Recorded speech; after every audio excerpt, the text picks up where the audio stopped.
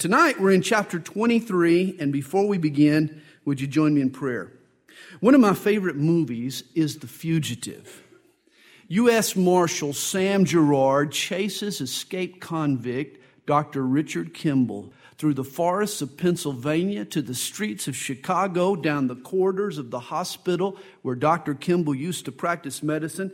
Somehow, Kimball stays one step ahead of his pursuers. Gerard, played by Tommy Lee Jones, is relentless. Kimball, played by Harrison Ford, is innocent.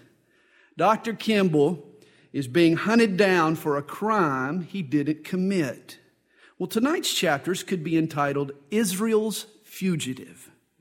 For King Saul tracks and chases and plans to murder an innocent man. He too is a relentless pursuer.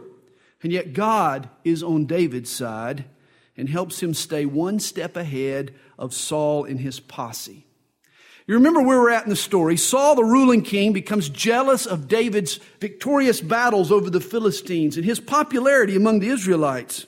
And despite David's unquestioned loyalty to Saul, a paranoid Saul views him as a threat. 3 times, Saul tries to take his spear and throw it at David and pin him to the wall. 3 times, David escapes. Finally, David realizes he can no longer stay in Saul's royal court. It's proving to be hazardous to his health. And in chapter 1, he begins his flight from Saul. He goes to Nob. He flees to Gath. Then he fights to save the city of Keilah. And that's where we begin in chapter 23. Then they told David, saying, "Look, the Philistines are fighting against Keilah, and they are robbing the threshing floors." Now, Keilah was in the plains of Judea, about 18 miles southwest of Jerusalem. And it was being picked on. I don't like it when I see someone being picked on. It was harvest time. And the Philistine raiders, they were stealing the grain. And whose job was it to defend Keilah? In all Israel's territory, for that matter. King Saul, of course. That's what kings do. But Saul was too busy fighting his friends and killing his own priests and plotting to catch David than he was to do his own job. He was so self-centered and determined to protect his position, he lost sight of the real enemy. And friends, I'm afraid this often happens to we as Christians. Oh, another church in town, or a new home fellowship, or a freshly formed men's group becomes popular, more popular than mine. So much so that members from my group jump ship and join them, and I feel threatened. A brother from another mother, you might say, enters the picture, and we become jealous. And what do? Oh, we circle the wagons. Our focus shifts from fighting the devil and building God's kingdom to defending ourselves from this new sibling. We start chunking spears at David while the Philistines march unopposed. Guys, be careful that we don't act like King Saul. Saul spent all his time and energy protecting his own position and his own authority. You know, he should have trusted God to defend his throne. If he had, God would have protected him. He should have done what God had called him to do. Instead, he went about trying to protect himself. Hey, we'll never win the battle if we forget who it is we're supposed to be fighting. Verse 2, "Therefore David inquired of the Lord, saying, 'Shall I go and attack these Philistines?'" You see, when he was told that the Philistines had attacked Keilah, it would have been easy for David to have jumped to one of 2 wrong conclusions. He could have said, "Oh, that's Saul's job, not mine. I'm just going to stay out of it." Or he could have said, "Saul, if he won't do it, I'll just do it." On the one hand, he could have been guilty of apathy. On the other hand, he could have been guilty of presumption. David was guilty of neither. Notice David makes a smart move. Rather than jumping to any conclusion, what does he do? He says, "I will inquire of the Lord." It's always good to stop before we jump and ask for God's direction. And the Lord said to David, Go and attack the Philistines and save Keilah. But David's men said to him, look, we are afraid here in Judah. How much more then if we go to Keilah against the armies of the Philistines? Now remember back in chapter 22 and in verse 1, David is in the cave of Adullam. He's hiding there from King Saul. And here his men are afraid that if they go and attack the Philistines, they're going to be exposed. Saul will know where they are. They'll become a target for Saul. And David doesn't disagree with them. Unlike Saul, he wasn't a tyrant. He hadn't turned a deaf ear to his men. It wasn't his way or the highway. He takes the advice of his men to heart. They're right. I could be wrong. And so he prays again. Boy, that's a big man who can say, I might be wrong. David goes back to the Lord. He could have misunderstood the Lord, so he goes back and he prays again. David was such a different type of leader than Saul. Then David inquired of the Lord once again, and the Lord answered him and said, arise, go down to Keilah, for I will deliver the Philistines into your hand. And David and his men went to Keilah and fought with the Philistines, struck them with a mighty blow, and took away their livestock. So David saved the inhabitants of Keilah. Now it happened when Abiathar, the son of Ahimelech, fled to David at Keilah, that he went down with an ephod in his hand. And Saul was told that David had gone to Keilah. So Saul said, God has delivered him into my hand, for he has shut himself in by entering a town that has gates and bars.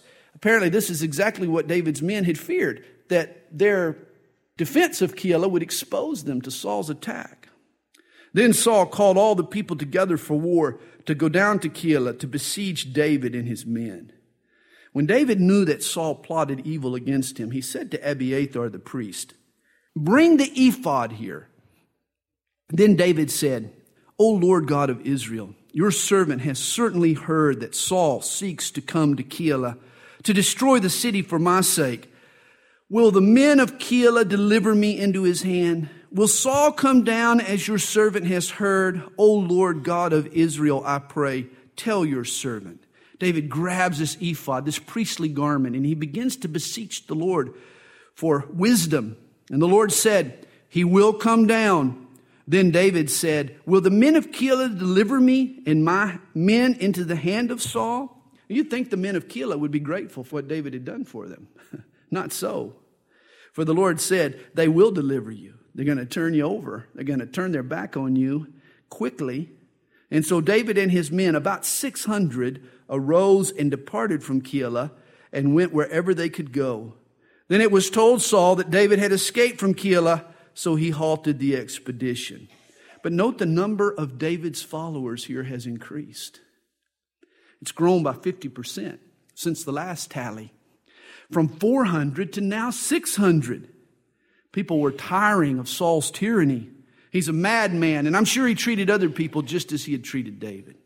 Well, verse 14 tells us, and David stayed in strongholds in the wilderness and remained in the mountains in the wilderness of Ziph, which was just west of the Dead Sea. And Saul sought him every day, but God did not deliver him into his hand. Saul tabled his other duties.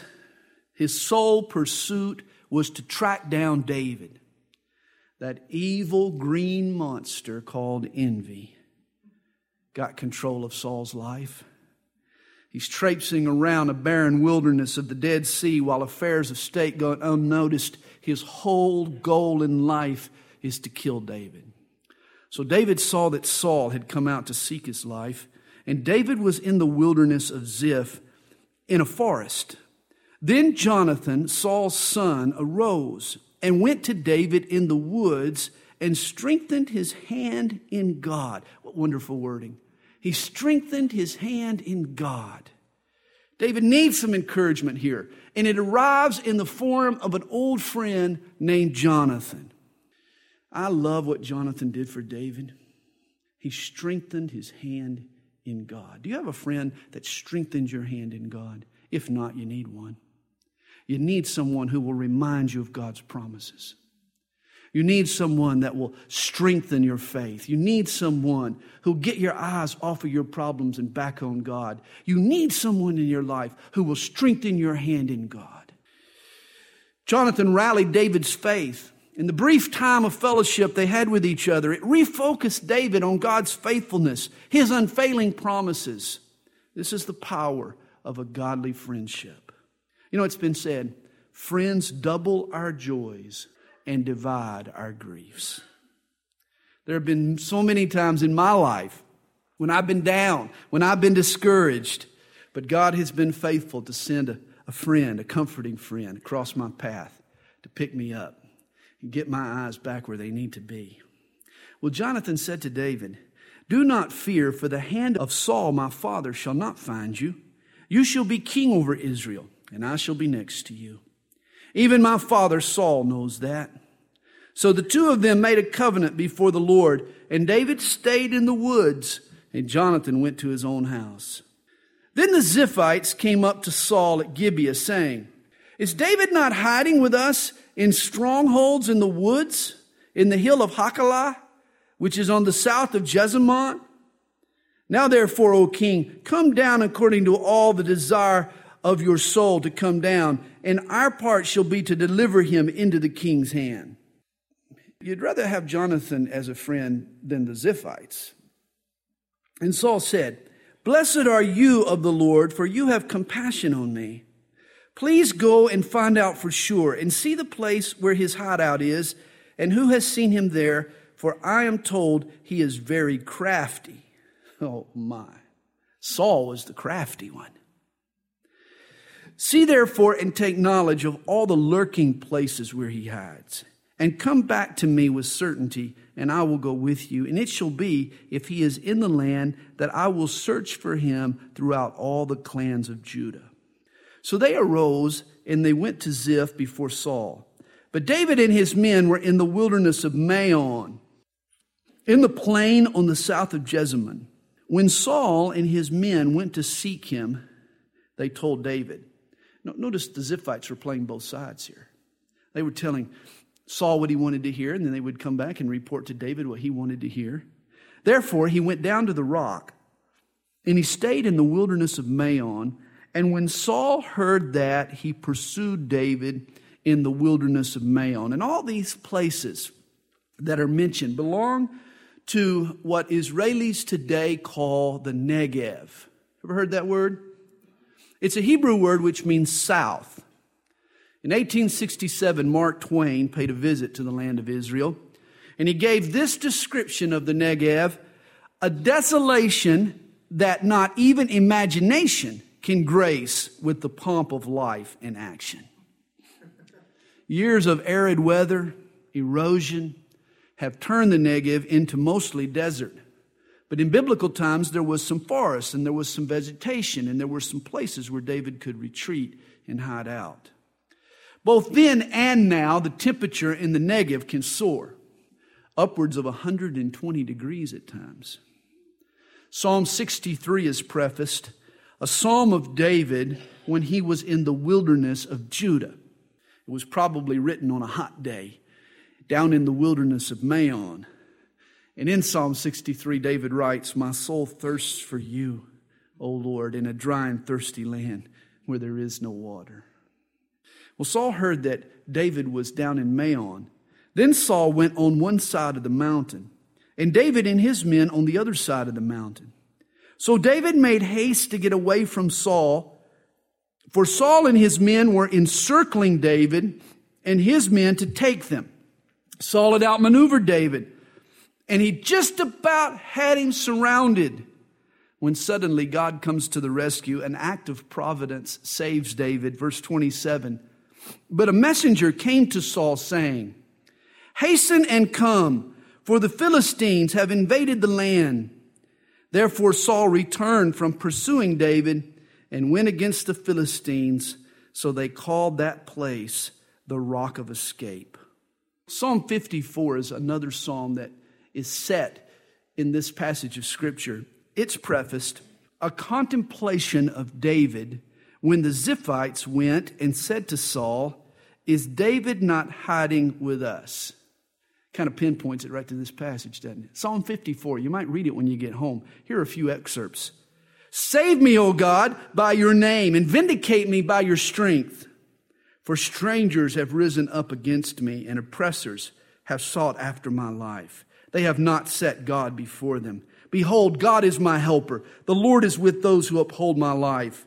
He will repay my enemies for their evil. I will praise your name, O Lord, for it is good. For he has delivered me out of all trouble, and my eye has seen its desire upon my enemies. And indeed, God did deliver him out of trouble that day. Verse 29 tells us, and then David went up from there and dwelt in strongholds at En-gedi. And whenever we tour Israel, we always visit En-gedi.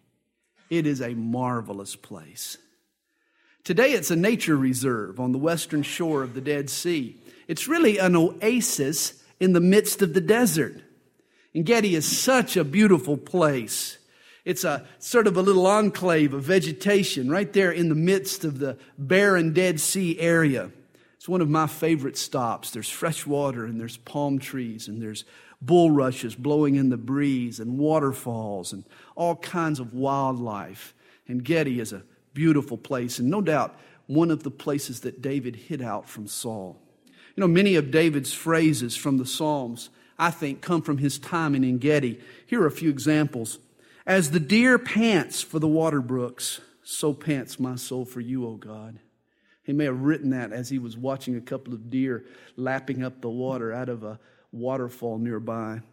He makes my feet like the feet of deer and sets me on high places. And you can go to En-gedi and you can look up on the rocks that surround the oasis, and there are all kinds of animals that are, for us, we'd barely be able to walk along those ledges, but they have those solid feet and those steady gaits where they can climb all around the rocks and be secure. Lead me to the rock that is higher than I, for you have been a shelter for me, a strong tower from the enemy. And there are numerous caves all over the cliffs above En-gedi. They're the perfect shelter from heat and wind and rain and Saul.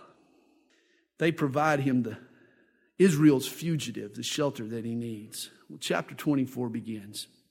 Now it happened, when Saul had returned from following the Philistines, that it was told him, saying, take note, David is in the wilderness of En-gedi.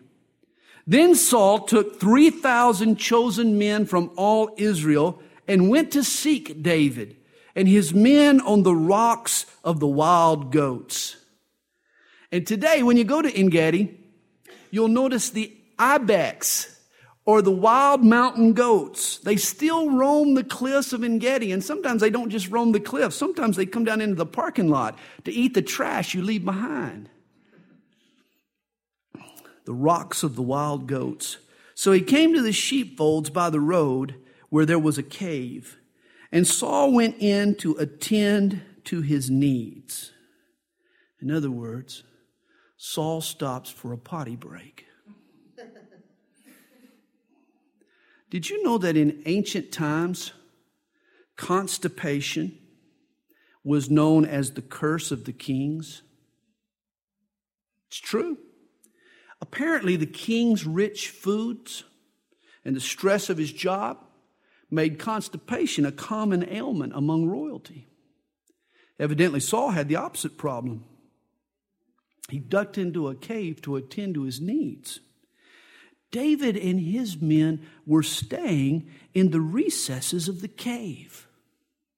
Oh my. The lookout spotted Saul's troops. David ordered his men to hide in these caves above En-gedi. Saul's caravan stops right in front of the cave that David and his chief leaders occupy. Talk about drama. Here it is. This is amazing. David can't believe it. Saul is just a few yards away. And when Saul comes in out of the bright sunlight into that dark cave, he can't see David's men in the shadows. His grunts must have drowned out their whispers.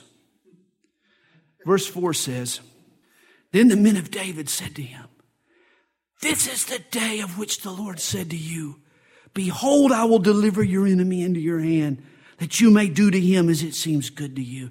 David, what an answer to prayer. God has arranged this encounter. Constipation is on our side. Here's an opportunity, David, for you to kill Saul before he kills you.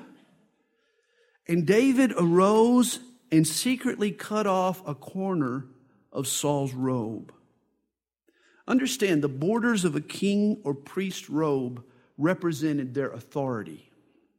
And to clip off the corner of a robe was actually an insult. It would be the equivalent of our slap in the face, a mockery of his office. David didn't kill Saul, but there was obviously a little bitterness in his heart, and he feels guilty about it. Verse 5. Now it happened afterward that David's heart troubled him because he had cut Saul's robe. And he said to his men, the Lord forbid that I should do this thing to my master, the Lord's anointed, to stretch out my hand against him, seeing he is the anointed of the Lord. You know, Saul may have been a madman, but he was still God's man. And until God removed Saul, David's job was to respect the king. And David felt sorry. He felt guilty for having mocked the king and clipped off his robe. Remember, David was a man motivated by principle, not just convenience. David was a man who was internally motivated, not motivated by circumstance.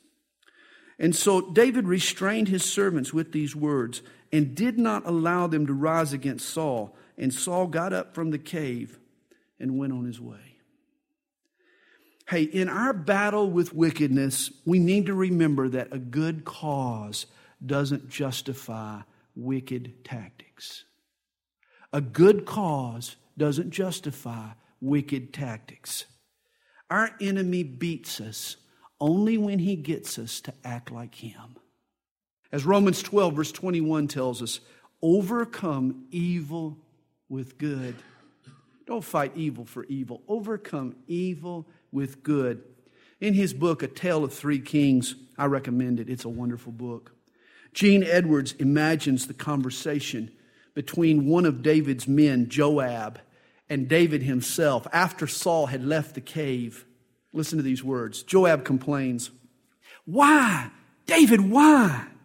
Many times he almost speared you in the castle. Finally, you run away. Now for years you've been nothing but a rabbit for him to chase. Furthermore, the whole world believes the lies he tells about you. He has come hunting every cave and pit and hole to find you and kill you like a dog. But tonight, you had him at the end of his own spear, and you did nothing. Look at us. We're animals again. Less than an hour ago, you could have freed us all. Why, David? Why did you not end these years of misery?" There was a long silence. David slowly and with a gentleness said, "Because once, long ago, he was not mad. He was young. He was great. Great in the eyes of God and men. And it was God who made him king. God, not men." Joab blazed back. "But now he's mad, and God is no longer with him. And David, he will yet kill you." This time, it was David's answer that blazed with fire.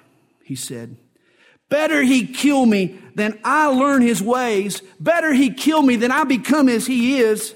I shall not practice the ways that cause kings to go mad.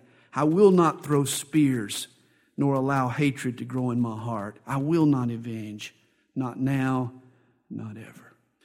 And Gene Edwards concludes, "That night, men went to bed on cold, wet stone and muttered about their leaders' distorted, masochistic views of relationships to kings. Angels went to bed that night too and dreamed in the afterglow of that rare, rare day that God might yet be able to give his authority to a trustworthy vessel." Our enemy beats us only when he causes us to act like him. Verse 8. David also arose afterward, went out of the cave, and he called out to Saul, saying, "My lord the king, And when Saul looked behind him, David stopped with his face to the earth and bowed down. And David said to Saul, "Why do you listen to the words of men who say, 'Indeed, David seeks your harm'? Look, this day your eyes have seen that the Lord delivered you today into my hand in the cave, and someone urged me to kill you. But my eye spared you, and I said, I will not stretch out my hand against my Lord, for he is the Lord's anointed.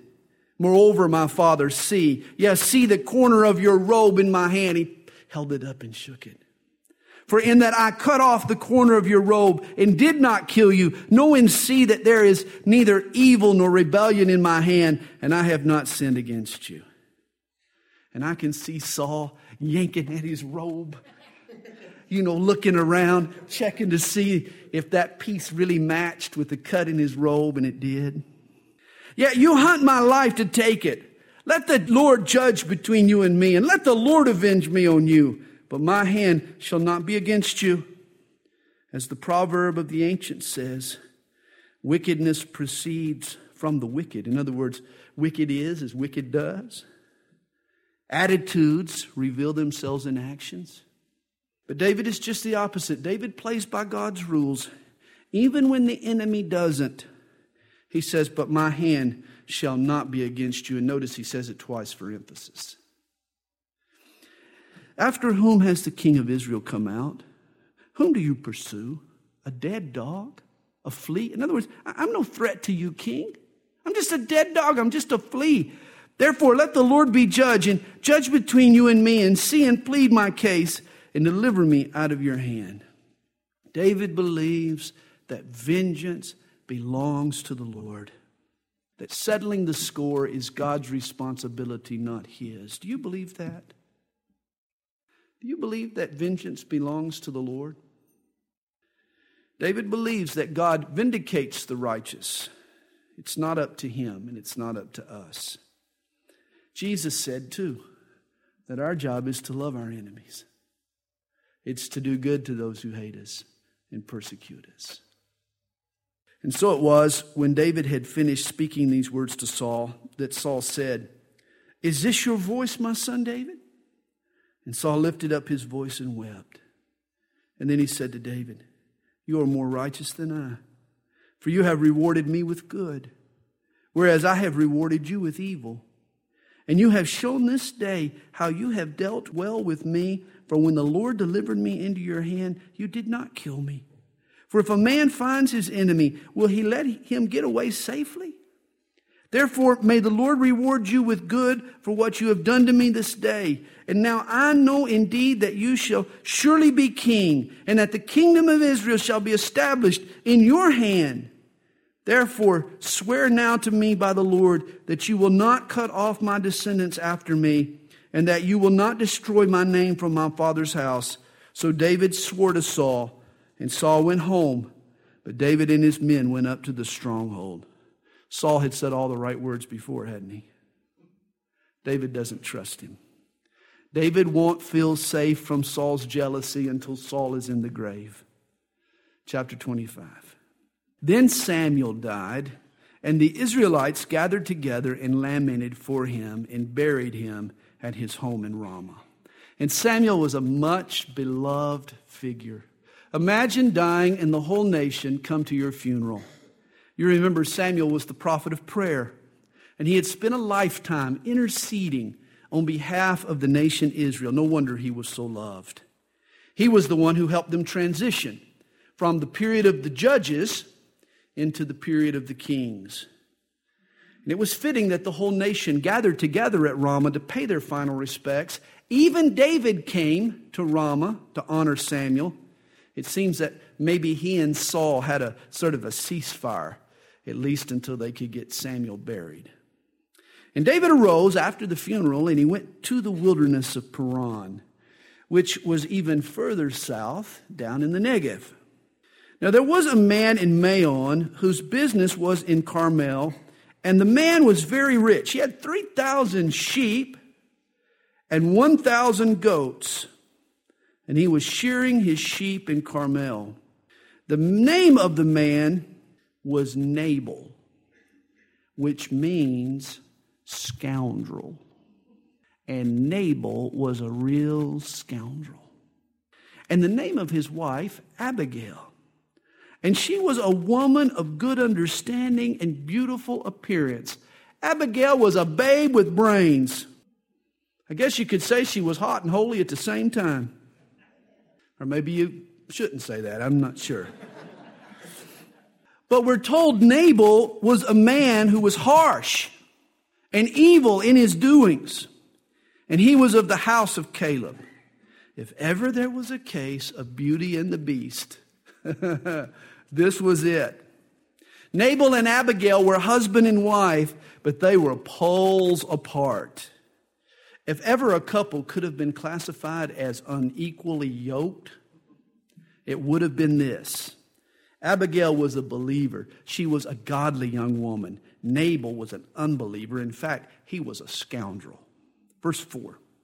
When David heard in the wilderness that Nabal was shearing his sheep, David sent 10 young men, and David said to the young men, "Go up to Carmel, go to Nabal, and greet him in my name. And thus you shall say to him who lives in prosperity, peace to you, peace to your house, and peace to all that you have. Now I have heard that you have shears. Your shepherds were with us, and we did not hurt them, nor was there anything missing from them all the while that they were in Carmel. Ask your young men, and they will tell you." In other words, we've done you a favor, Nabal, and now it's time for you to do us a favor. "Therefore, let my young men find favor in your eyes, for we come on a feast day. Please give whatever comes to your hand to your servants and to your son David." So when David's young men came, they spoke to Nabal according to all these words in the name of David and waited. And of course, David expects Nabal to reciprocate.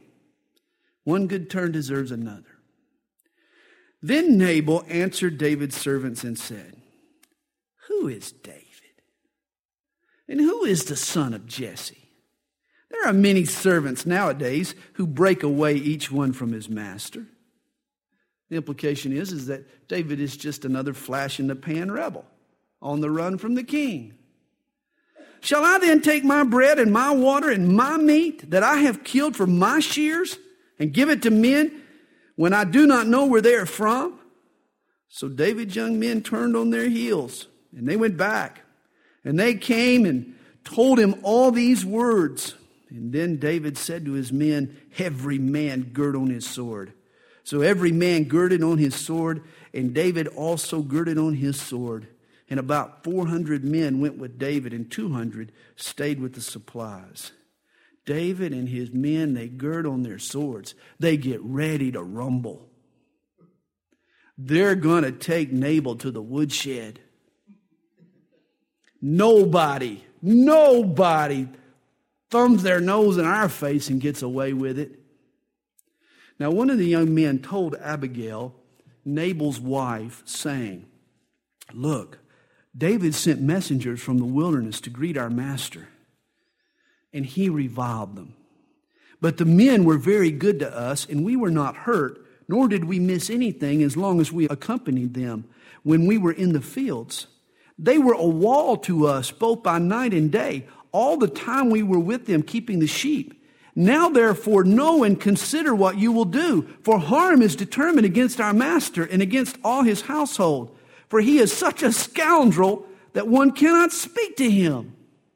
Even his own servants disgusted with him." Then Abigail made haste and took 200 loaves of bread, 2 skins of wine, 5 sheep already dressed, 5 seahs of roasted grain, 100 clusters of raisins, and 200 cakes of figs, and loaded them on donkeys. And she said to her servants, "Go on before me. See, I am coming after you." But she did not tell her husband Nabal. So it was, as she rode on the donkey, that she went down under cover of the hill, and there was David and his men coming down toward her, and she met them, cut them off at the pass. Now David had said, "Surely in vain I have protected all that this fellow has in the wilderness, so that nothing was missed of all that belongs to him, and he has repaid me evil for good. May God do so and more also to the enemies of David, if I leave one male of all who belong to him by morning light." He's out for blood. Verse 23. Now when Abigail saw David, she hastened to dismount from the donkey, fell on her face before David, and bowed down to the ground. And so she fell at his feet and said, On me, my Lord, on me let this iniquity be, and please let your maidservant speak in your ears, and hear the words of your maidservant. Please let not my Lord regard this scoundrel Nabal. She's a wife that called it like it was. Whenever I act like a scoundrel, my wife always calls it like it is. Anybody got one of those wives that just kind of tells you like it is? Chickens.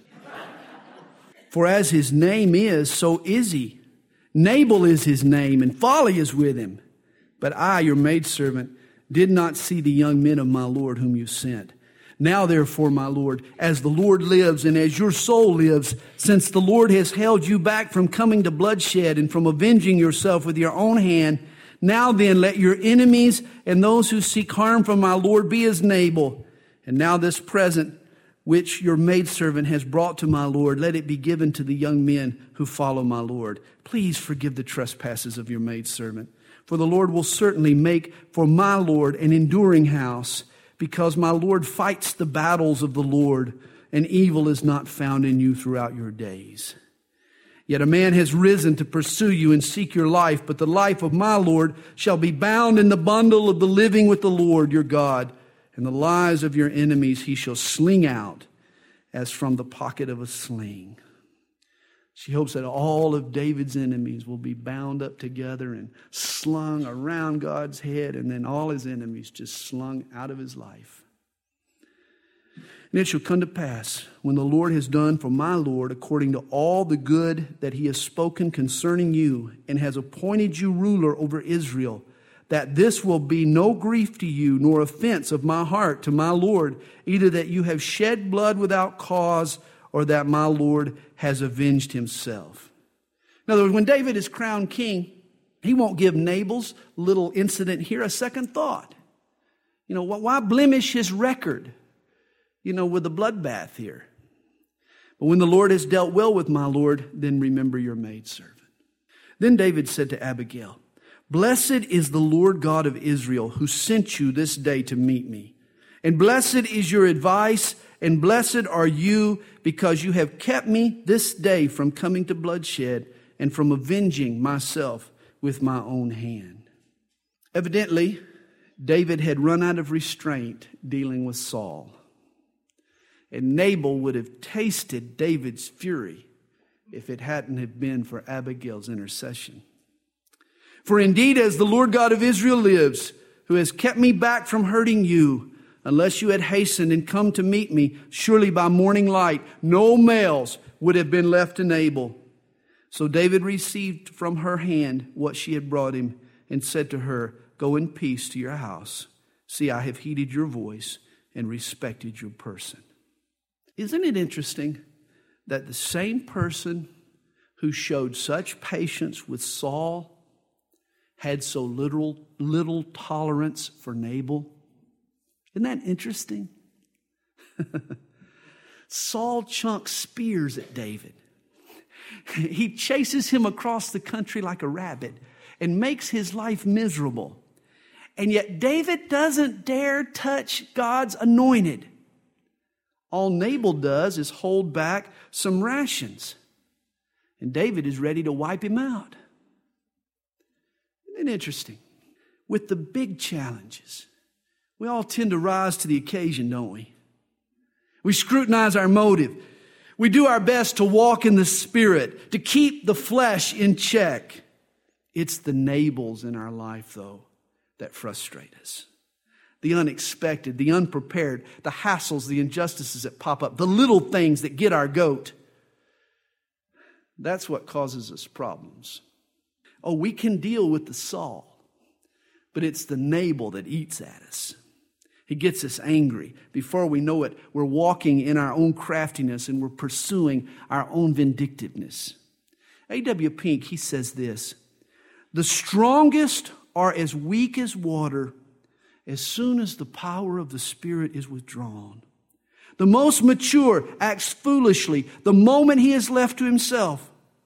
None of us has reserved strength or wisdom to draw from. Our source of sufficiency is treasured up in Christ. And as soon as communion with Him is broken, as soon as we cease looking alone to Him for help, we are helpless. This is exactly what happened to David. Thankfully, a wise gal came to his rescue, which is exactly what has saved me from many foolish, impulsive mistakes. A wise gal, my wife. Verse 36. Now Abigail went to Nabal, and there he was, holding a feast in his house like the feast of a king, getting drunk with all his buddies. And Nabal's heart was merry within him, for he was very drunk. Therefore she told him nothing, little or much, until morning light. And notice, if you live with a scoundrel, pick your times to talk to him. Sometimes it's best just to leave him alone. And so it was in the morning, when the wine had gone from Nabal, and his wife had told him these things, that his heart died within him, and he became like a stone. Talk about a hangover. It could be that Nabal had a stroke and was paralyzed. Then it came about, after about 10 days, that the Lord struck Nabal and he died, which made this wise and wonderful Abigail a widow, now a marriageable maiden, a fact that did not go unnoticed by David. Verse 39. So when David heard that Nabal was dead, he said, "Blessed be the Lord."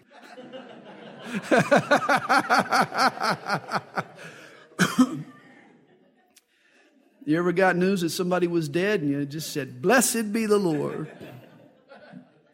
who has pleaded the cause of my reproach from the hand of Nabal and has kept his servant from evil. For the Lord has returned the wickedness of Nabal on his own head." God does right all wrongs.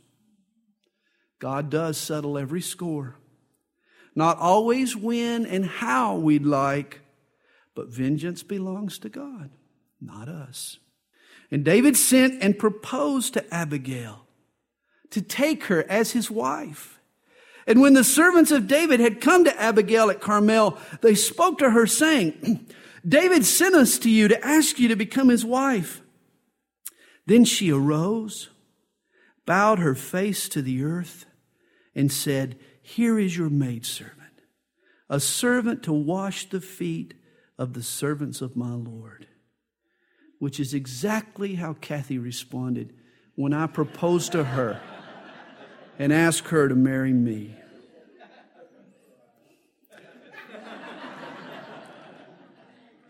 Well, maybe not in those exact words.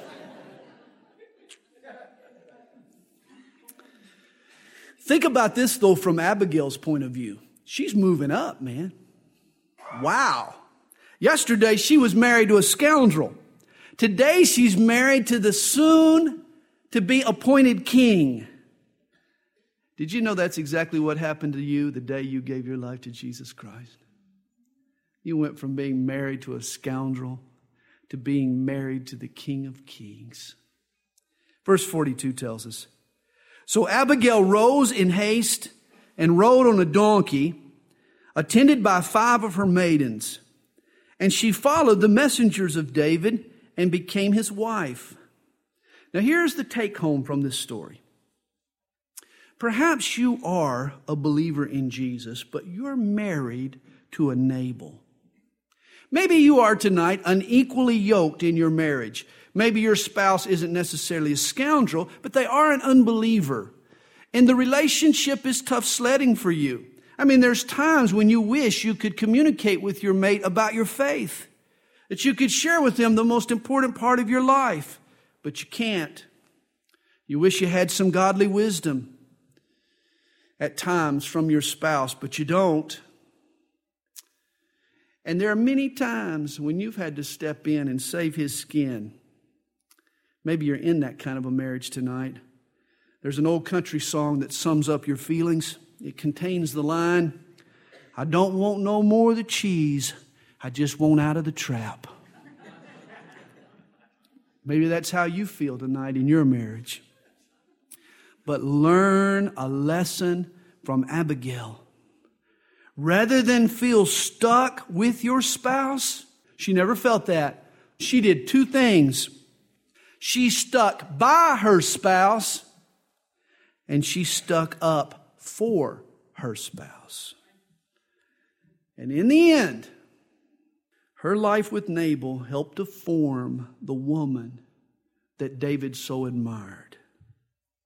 So if you're married to a Nabal, understand that God will use that relationship to form you, to build character in you, to make you more pleasing to the Son of David, Jesus Christ. Well, when Abigail entered her new household, she found that she wasn't alone. Surprise, surprise. She had a roommate. Verse 43.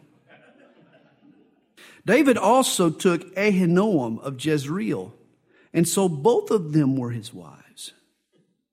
But Saul had given Michal, his daughter, David's wife, to Palti, the son of Laish, who was from Galim. David will eventually add 4 more wives.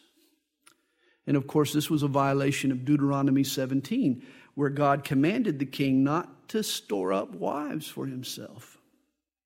And of course, you know what the dad practices? The son usually follows in his footsteps, but to an even greater degree.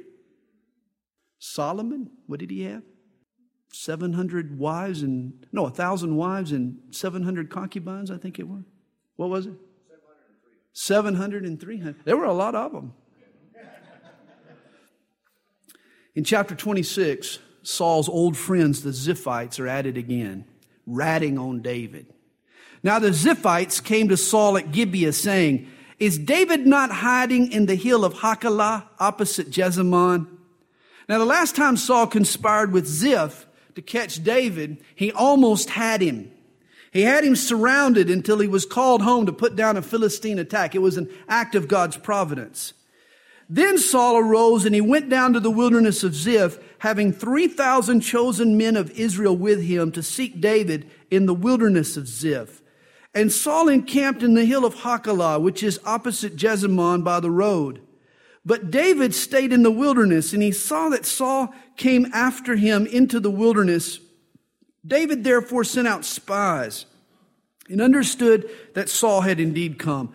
And these spies had done some great surveillance, for evidently they had gotten so close to the camp that they were able to pinpoint Saul's exact location within the camp. They actually zeroed it down, one of the Google searches, where you can kind of zero down right on what you're looking at. And they actually had Saul's bedroll actually identified. They knew where he was sleeping.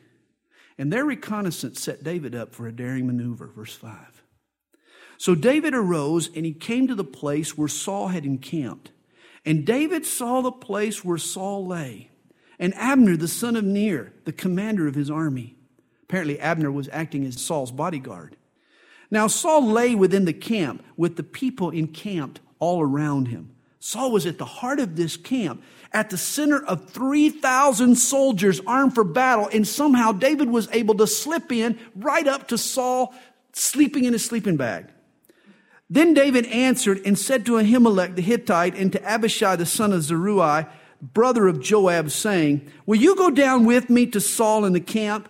And Abishai, brave man, said, "I will go down with you." So David and Abishai came to the people by night, and there Saul lay sleeping within the camp with his spear stuck in the ground by his head. The king's spear was the equivalent of his scepter. And that's why Saul always kept it by his side. And Abner and the people lay all around him. Then Abishai said to David, "God has delivered your enemy into your hand this day." We've heard that before, haven't we? "Now therefore, please let me strike him at once with the spear." In other words, Abishai is saying, "I know you won't do it. We've already been here, done that. I know you won't do it, but let me do it. I'll take the spear. I'll pin him to the ground. I'll strike him at once with the spear right to the earth, and I will not have to strike him a second time. I'll get him with one blow." David, listen now. David, that's the spear that Saul used when he tried to pin you to the wall. David, let's use the same spear on him. Let's throw it back. With one thrust, I can turn Saul into a shish kebab, a salsh kebab. Gene Edwards, you know that little book I referred to earlier? Gene Edwards has a line in his book. I want you to listen to this. What do you do when someone throws a spear at you? Does it not seem odd to you that David did not know the answer to this question? After all, everyone else in the world knows what to do when a spear is thrown at them. Why, you pick up the spear and you throw it right back. When someone throws a spear at you, David, just wrench it out of the wall and throw it back. Absolutely everyone else does. You can be sure. But David was not like everyone else, was he? And that's why God could trust David with leadership. He knew that spiritual authority was to be used for God's glory, not for his own gain. God had delivered his enemy into his hand, but only David would have concluded that God did so, not for him to take his life, but to show him mercy. Only David would have drawn that conclusion. And that's why he was a man after God's own heart. And that's why he was God's choice to be king. And David said to Abishai, do not destroy him. For who can stretch out his hand against the Lord's anointed and be guiltless?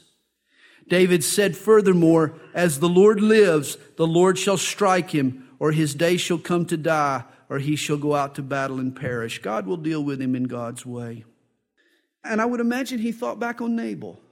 It was a good example for David. God dealt with Nabal. God will deal with Saul. Romans 12, verse 19, don't forget it. Vengeance is mine, I will repay, says the Lord. The Lord forbid that I should stretch out my hand against the Lord's anointed, David says, but please take now the spear and the jug of water that are at his head and let us go. So David took the spear and the jug of water by Saul's head, and they got away, and no man saw it or knew it or awoke. For they were all asleep because a deep sleep from the Lord had fallen on them. It was a miracle. Now David went over to the other side, and he stood on the top of a hill afar off, a great distance being between them. And David called out to the people and to Abner, the son of Ner, saying, do you not answer, Abner? Then Abner answered and said, who are you calling out to the king? So David said to Abner, are you not a man? And who is like you in Israel? Why then have you not guarded your Lord the king? David calls out Abner. He was supposed to be the king's bodyguard. For one of the people came in to destroy your Lord the king. This thing you have done is not good. As the Lord lives, you deserve to die because you have not guarded your master, the Lord's anointed. And now see, where is the king's spear and the jug of water that was by his head? And you can bet Abner and all the others, they spun around and they looked around the bedroll and they threw it up and looked underneath. Where'd the spear? Where's the jug? Where'd the canteen and the spear go? Then Saul knew David's voice and said, is that your voice, my son David? And David said, it is my voice, my Lord, O king. And he said, why does my Lord thus pursue his servant? For what have I done? Or what evil is in my hand? Now therefore, please let my Lord the king hear the words of his servant. If the Lord has stirred you up against me, let him accept an offering. But if it is the children of men, may they be cursed before the Lord. For they have driven me out this day from sharing in the inheritance of the Lord, saying, go serve other gods. So now do not let my blood fall to the earth before the face of the Lord. For the king of Israel has come out to seek a flea, as when one hunts a partridge in the mountains. David is saying, I've never been a threat to you. Twice now I could have killed you, but I didn't. You have nothing to fear from me. And then Saul said, I have sinned. Return, my son David, for I will harm you no more, because my life was precious in your eyes this day. Indeed, I have played the fool and erred exceedingly. And David answered and said, Here is the king's spear. Let one of the young men come over and get it. May the Lord repay every man for his righteousness and his faithfulness. For the Lord delivered you into my hand today, but I would not stretch out my hand against the Lord's anointed. And indeed, as your life was valued much this day in my eyes, so let my life be valued much in the eyes of the Lord, and let him deliver me out of all tribulation. Then Saul said to David, May you be blessed, my son David. You shall both do great things and also still prevail. And so David went on his way, and Saul returned to his place. And these two men, Saul and David, whose lives were so entangled, will never see each other again. They will never see each other again, at least not in this life.